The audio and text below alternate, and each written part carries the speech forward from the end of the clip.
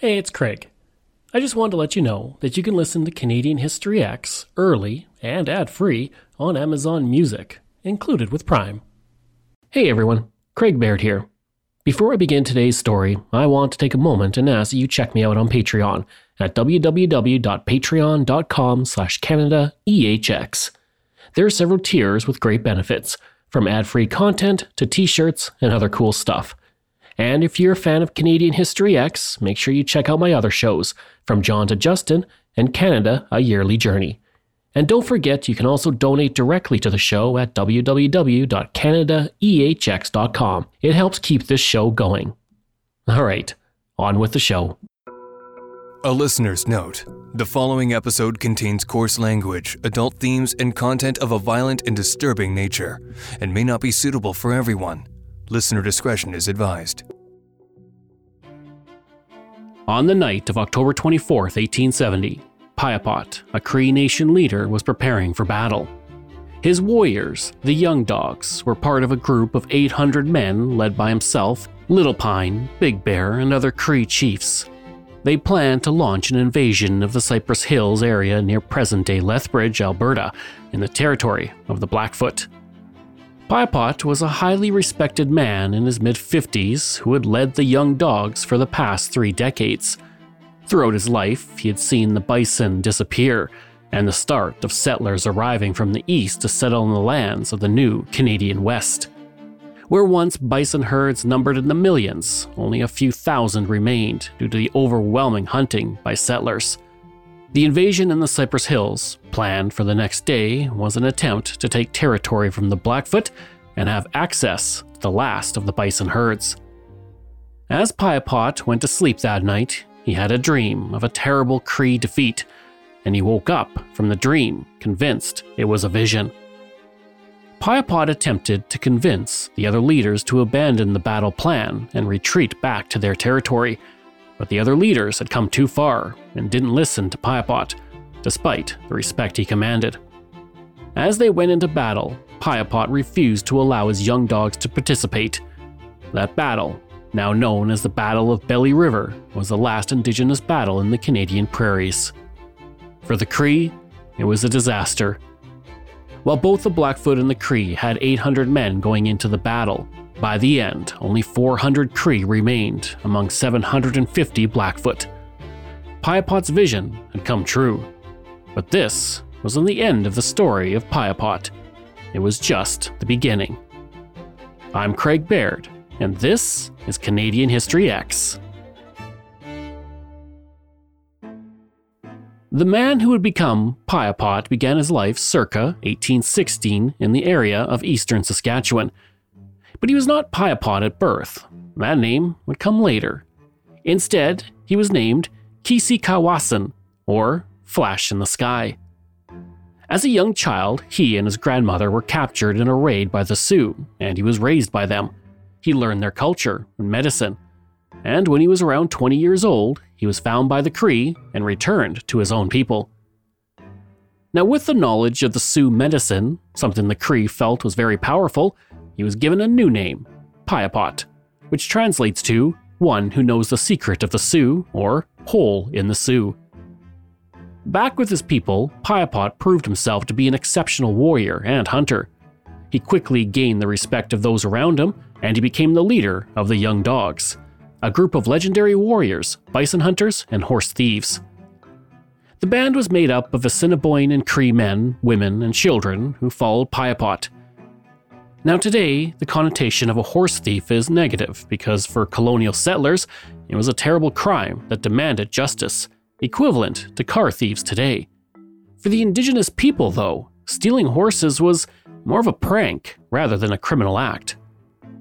European colonizers, especially the Hudson's Bay Company, saw it as a criminal act, and they branded Piapot and the Young Dogs as troublemakers. The fact the band rarely traded with the company didn't help their reputation. At the time, the Hudson's Bay Company enforced European law in the West. Rupert's Land, a massive area that included parts of the future provinces of Quebec, Ontario, Manitoba, Saskatchewan, and Alberta, had been granted to the company by King Charles I in 1670, without the consultation with Indigenous people. In the 1850s, the Hudson's Bay Company and the Métis moved into the Qu'Appelle Valley, east of present-day Regina. This was the traditional territory of the Cree, but once again, land was settled without consultation, and Piapot saw the immediate impact of the new arrivals as the bison herds began to decline. The Hudson's Bay Company refused to acknowledge the authority of Piapot, but fur trader Isaac Cowie would refer to him in letters as Piapot, Lord of Heaven and Earth. Cowie had his first posting at the Qu'Appelle Fort, where he remained until 1874, and he interacted with Piapot on several occasions. Along with recognizing Piapot's importance in the area, he also respected him and called him an honorable man and a good hunter. Now it's understandable why he respected Piapot. The Cree leader spoke 5 indigenous languages, was known for his deep commitment to his people, and for his ability to see the changing tides and do his best to adapt to them. Piapot knew that his people would face a major crisis in their current location, and he began to advocate for the Cree to move westward to the Cypress Hills. Located along the border of Alberta and Saskatchewan, the Cypress Hills are truly unique. The area around them is arid and suited for ranch land, but the Cypress Hills themselves rise to 2,000 feet above the surrounding plains and are one of the few areas in Western Canada to have not been covered by the Laurentide ice sheet during the last ice age. As a result, it remained unglaciated, and the flora found there is unique to the area. There are also 220 species of bird, 47 different mammals, and many different species of reptiles within the hills. It has a Rocky Mountain feel, but it's a place like no other because it's also the highest point located in Saskatchewan, rising to 4,816 feet or 1,468 meters. I lived in the area years ago, and I canoed often through the stunning landscape. Now, before Europeans ever arrived in North America, the Blackfoot called the region Ikimiku, meaning earth over earth. The Cree called it Manitakau, meaning beautiful upland or area to be respected, protected, and taken care of. When Métis fur traders came through the area, they saw the jack pine trees, or cypress in French, and renamed it Cypress Hills. The hills were also a borderland between the Sioux, Assiniboine, Blackfoot, Blood, and Cree. Due to the respect for the area, few indigenous nations hunted there, and bison were allowed to thrive well after the herds of the Great Plains were decimated by Canadian and American hunters on both sides of the border. With options dwindling, Piapot and the other Cree leaders were determined to make the hills part of their territory, and this led to the fateful Battle of Belly River and Piapot's dream or vision that saved the lives of his men. Despite the losses in that battle, the Cree were able to settle on the eastern edge of the Cypress Hills, and they made that area their home. Since Piapot was no longer in his traditional area of the Qu'Appelle Valley where Fort Qu'Appelle was located, he did not know that at the time the government of Canada was sending a commissioner to speak with the Cree there regarding a treaty. Since the government of Canada had received Rupert's Land, that former Hudson's Bay Company territory, and they had plans for a railroad to be built through the Canadian West, so the government was beginning to negotiate treaties with the indigenous people of the West to cede that land to the government in exchange for reserves, provisions, supplies, and food. The numbered treaties, as they have come to be called, were signed between 1871 and 1921. Treaties 1 to 7 were signed from 1871 to 1877, while Treaties 8 to 11 were signed between 1899 and 1921. These treaties ceded land to the government in exchange for provisions, reserves, and money to the Inuit, Indigenous, and Métis people. The land the treaties cover stretches from the border of present-day Quebec to the Arctic Ocean and the Yukon Territory. Treaty 4 would cover nearly all southern Saskatchewan except for the extreme southeast. The commissioner from the Canadian government was coming to the Qu'Appelle area so that the government would build railroads through the Canadian West in anticipation of the arrival of more settlers. Treaty 4 was negotiated through the early 1870s as the government wanted to include the Cypress Hills within the ceded land since the proposed transcontinental railway would move through the area to the north. Piapot only learned of Treaty 4 after it was negotiated in 1874. A year later in 1875, Piapot met with Treaty Commissioner William Joseph Christie at the Qu'Appelle Lakes. Christie, who was Métis, had had a long career in the Hudson's Bay Company, and he was well respected by the Cree. He also spoke their language. Piapot told Christie that the signing that took place with the other Cree chiefs in 1874 was only a preliminary negotiation. He stated that the Cree wanted the final treaty to have provisions for farm instructors, mills, forges, mechanics, machinery, medical assistance, and more tools. Piapot was told that these demands would be taken to Ottawa to determine their inclusion in the treaty. Piapot believed that the government would honor his request, and on September 9, 1875, he signed the document. But it turns out, the government refused all of his requests, and for the rest of his life, Piapot never forgave Ottawa. Treaty 4 went through without Piapot's requests, although eventually the government implemented them in Treaty 6, which they signed with the Indigenous people of current central Alberta and Saskatchewan in 1876. But back in 1874, after Treaty 4 was signed, Piapot was in close contact with the Indigenous leaders and friends Big Bear and Little Pine. They were leaders of the Northern Cree, but they were living in the Cypress Hills, and they expressed their concern that the treaties with Canada were destroying the culture and autonomy of the Cree.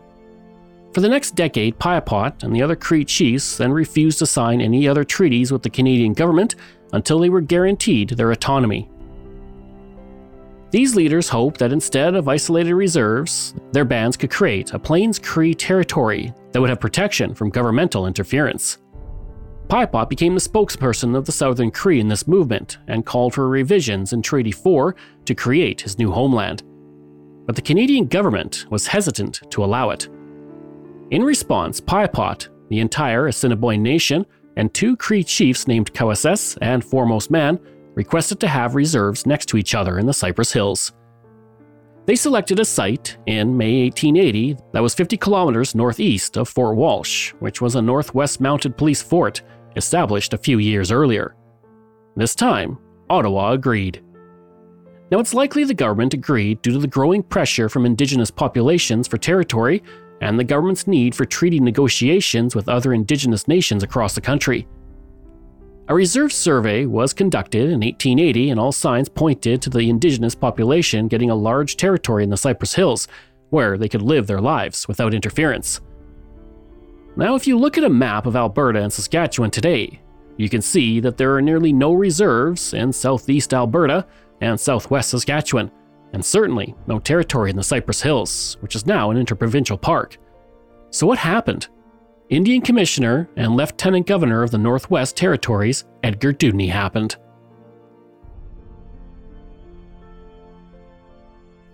Edgar Dewdney began his career as a surveyor on a trail that runs through British Columbia. The Dewdney Trail runs 720 kilometers through the middle of the province and was the main thoroughfare during the 19th century.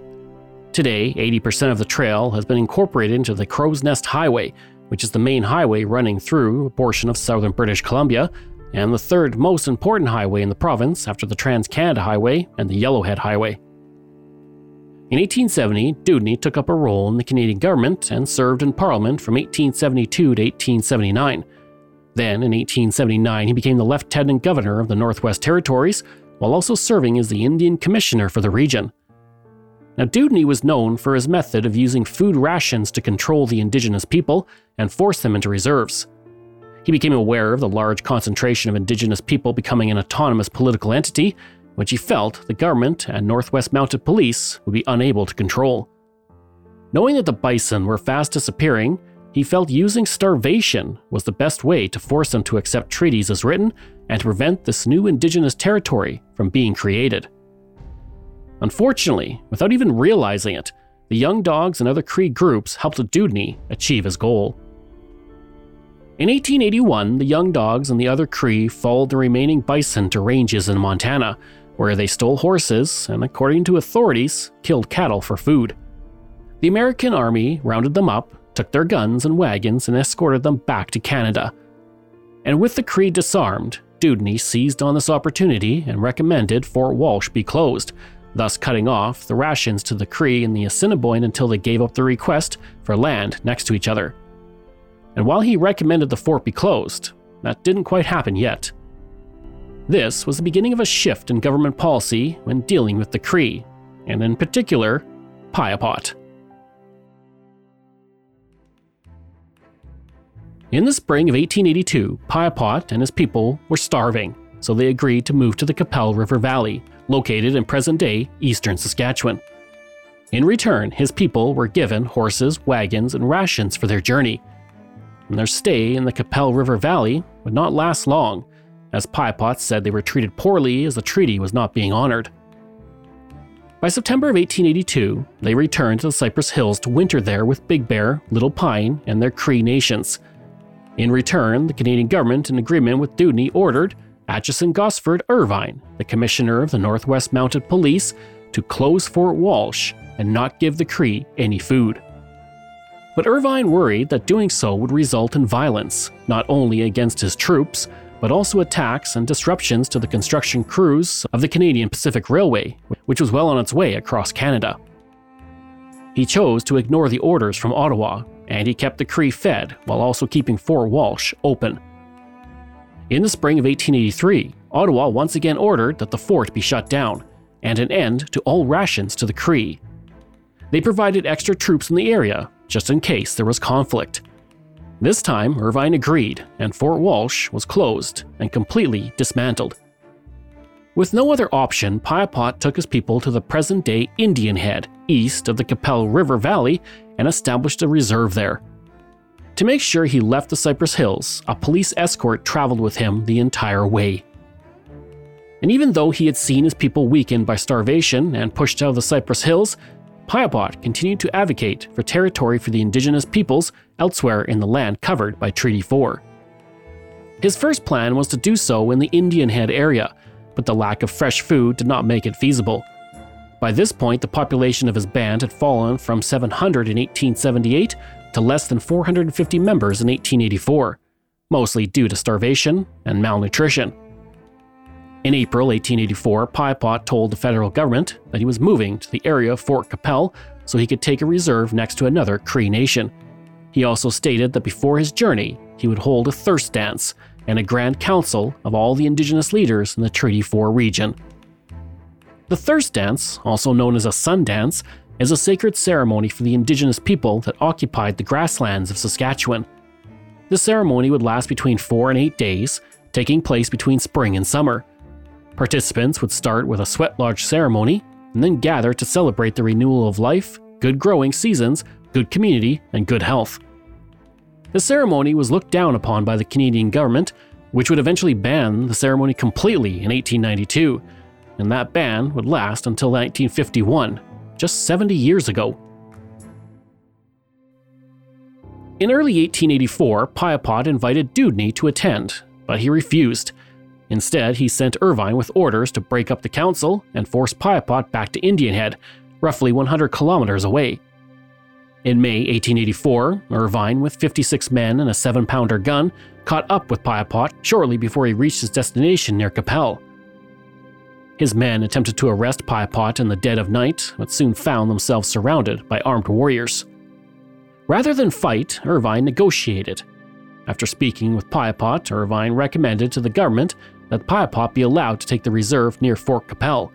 He also stated that the thirst dance and Grand Council should be allowed to proceed, which they did. Now, Dewdney had agreed to what Irvine recommended because he saw it as the lesser of two evils in his mind. Having Piapot on a reserve in the Qu'Appelle area seemed like the better option than having a larger Indigenous territory to the west. Dewdney truly believed that if Piapot was not allowed to settle at his new reserve, he would travel to the Battleford area in present-day west central Saskatchewan and take a reserve next to Little Pine. And if that were to happen, he believed, other Treaty 4 Indigenous would follow and the Battleford area would become a large Indigenous territory. The movement for treaty revisions was also growing among the Indigenous people, including the Assiniboine Saulteaux, Rabbit Skin, and Torchwood Hills people. But on March 26, 1885, before any progress could be made, the Northwest Resistance of Louis Riel, the Métis leader who led the Red River Resistance 15 years previous, erupted in the Battleford area. This resistance, which was fought primarily by the Métis and some Cree, would only last until June 3rd before the Canadian government and its militia shut it down at the pivotal Battle of Batoche. In the aftermath, Louis Riel was hanged in Regina on November 16, 1885, labeled a traitor by the Canadian government. 8 Indigenous leaders were hanged on November 27, 1885 in Battleford for their role in the resistance in the largest mass hanging in Canadian history. Now, Piapot took no part in the resistance, but his friend Big Bear was jailed despite having a minimal role. In fact, Big Bear had attempted to negotiate between his people and the government peacefully, but he would be found guilty in a trial after the resistance. His time in prison caused a decline in his health, and he was dead by 1888. Little Pine had died just before the resistance began. With their deaths, Piapot lost 2 of his closest friends and allies. And after the resistance was over, the government established a military base next to Piapot's reserve. The associates of Piapot were then labeled as rebels and traitors by the government. Piapot was the only one of the major Cree leaders in what is now Saskatchewan not to be arrested or die soon after the resistance.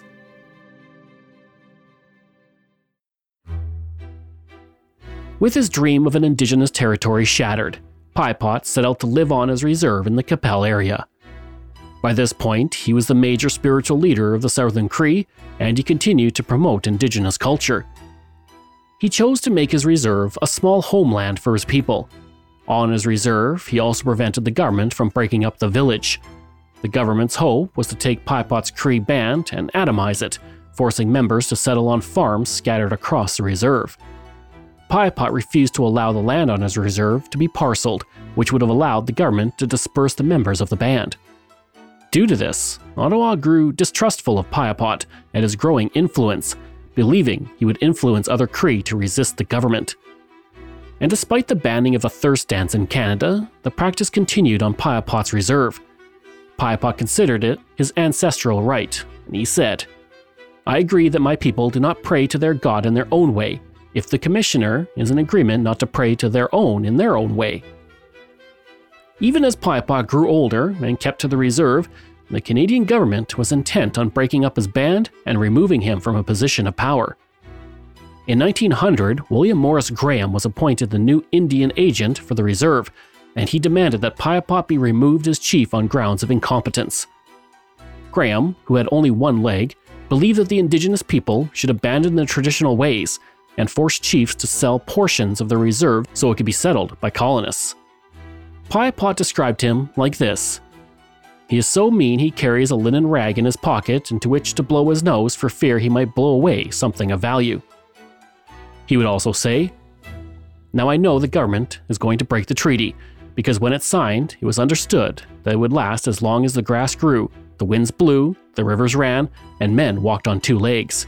Now they have sent us an agent who has only 1 leg." Graham's efforts to depose Piapot were hampered by the Indian Commissioner, David Laird. Laird had known Piapot since the 1870s, and he refused to see Piapot's behavior as grounds to depose him. Governor General Lord Minto was also a supporter of Piapot, having met with him, and he attempted to have the ban on dances lifted after Piapot requested it of him. Unfortunately, he was unsuccessful. But Graham just wouldn't relent. He then wanted to have Piapot arrested for holding a thirst dance, and this time, Ottawa agreed. Soon after, on April 15, 1902, Piapot was deposed by the government as chief. And although the government removed his title, his people regarded him as chief for the rest of his life. Later in life, he converted to Christianity, but only partly, and he said, "I only accept half of your religion, because if you were wrong, there would be nothing left for me to believe." In April 1908, Piapot died on his reserve.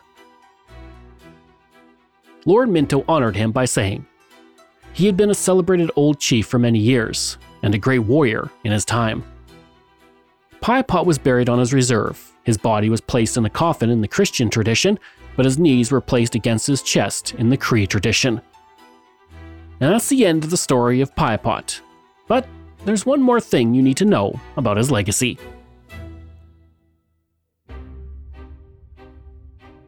Today, as you drive along the Trans-Canada Highway, just to the east of the Cypress Hills, you will reach the small community of Piapot. Spelled in the anglicized version of Piapot's name, This community was established in 1908 and was once a thriving community. Unfortunately, like so many other communities in southern Saskatchewan, the slow decline began in the 1950s, and today only 50 people call it home. And on the other side of the province, almost 150 years after it was first established by Piapot, the Piapot First Nation continues to exist with a reserve population of 2,551 people. And lastly, the Government of Canada finally gave Piapot his dues and labeled him a person of national historic significance on November 13, 1981. The designation says, in part, "For many years, he strove unsuccessfully to have the treaty terms improved. In later years, he championed the right to continue Cree spiritual ways." Now today, Piapot is mostly forgotten among great Indigenous leaders, and that's unfortunate. He doesn't have the same name recognition of leaders such as Big Bear, Poundmaker, and Crowfoot. Piapot was a man who could see the path the Indigenous were on with the Canadian government. He knew moving to reserves would fragment their way of life and allow the government to push their assimilation into Canadian culture at the expense of their own. Through his life, he fought against that, not through wars or battle, but by uniting Indigenous nations together to form a place where they could continue to live their traditional lives. But circumstances out of his control prevented this from happening, and the worries of Piapot were confirmed with residential schools, Indian agents who had dictatorial powers on reserves, and the infliction of generational trauma on the Indigenous peoples.